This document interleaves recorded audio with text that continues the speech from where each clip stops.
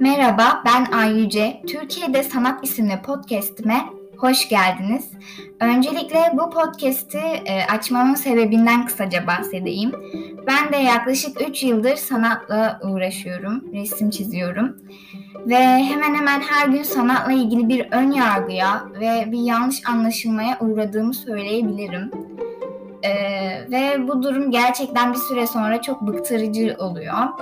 Bugün sabah uyandım ve dedim ki artık bazı şeyler hakkında konuşmalısın. Ve bu podcast'ı açtım.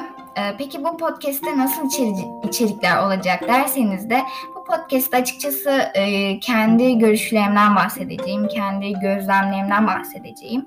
Ve tabii ki de tek yönlü bir podcast olmasını istemediğim için sık sık konuklar çağıracağım ve onların da görüşlerini, onların da gözlemlerini sizlerle paylaşmalarını sağlayacağım. Çok heyecanlıyım bu podcast için. Bence çok harika şeyler yapacağımı düşünüyorum.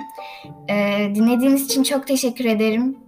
Bir sonraki bölümde görüşmek üzere. Hoşça kalın.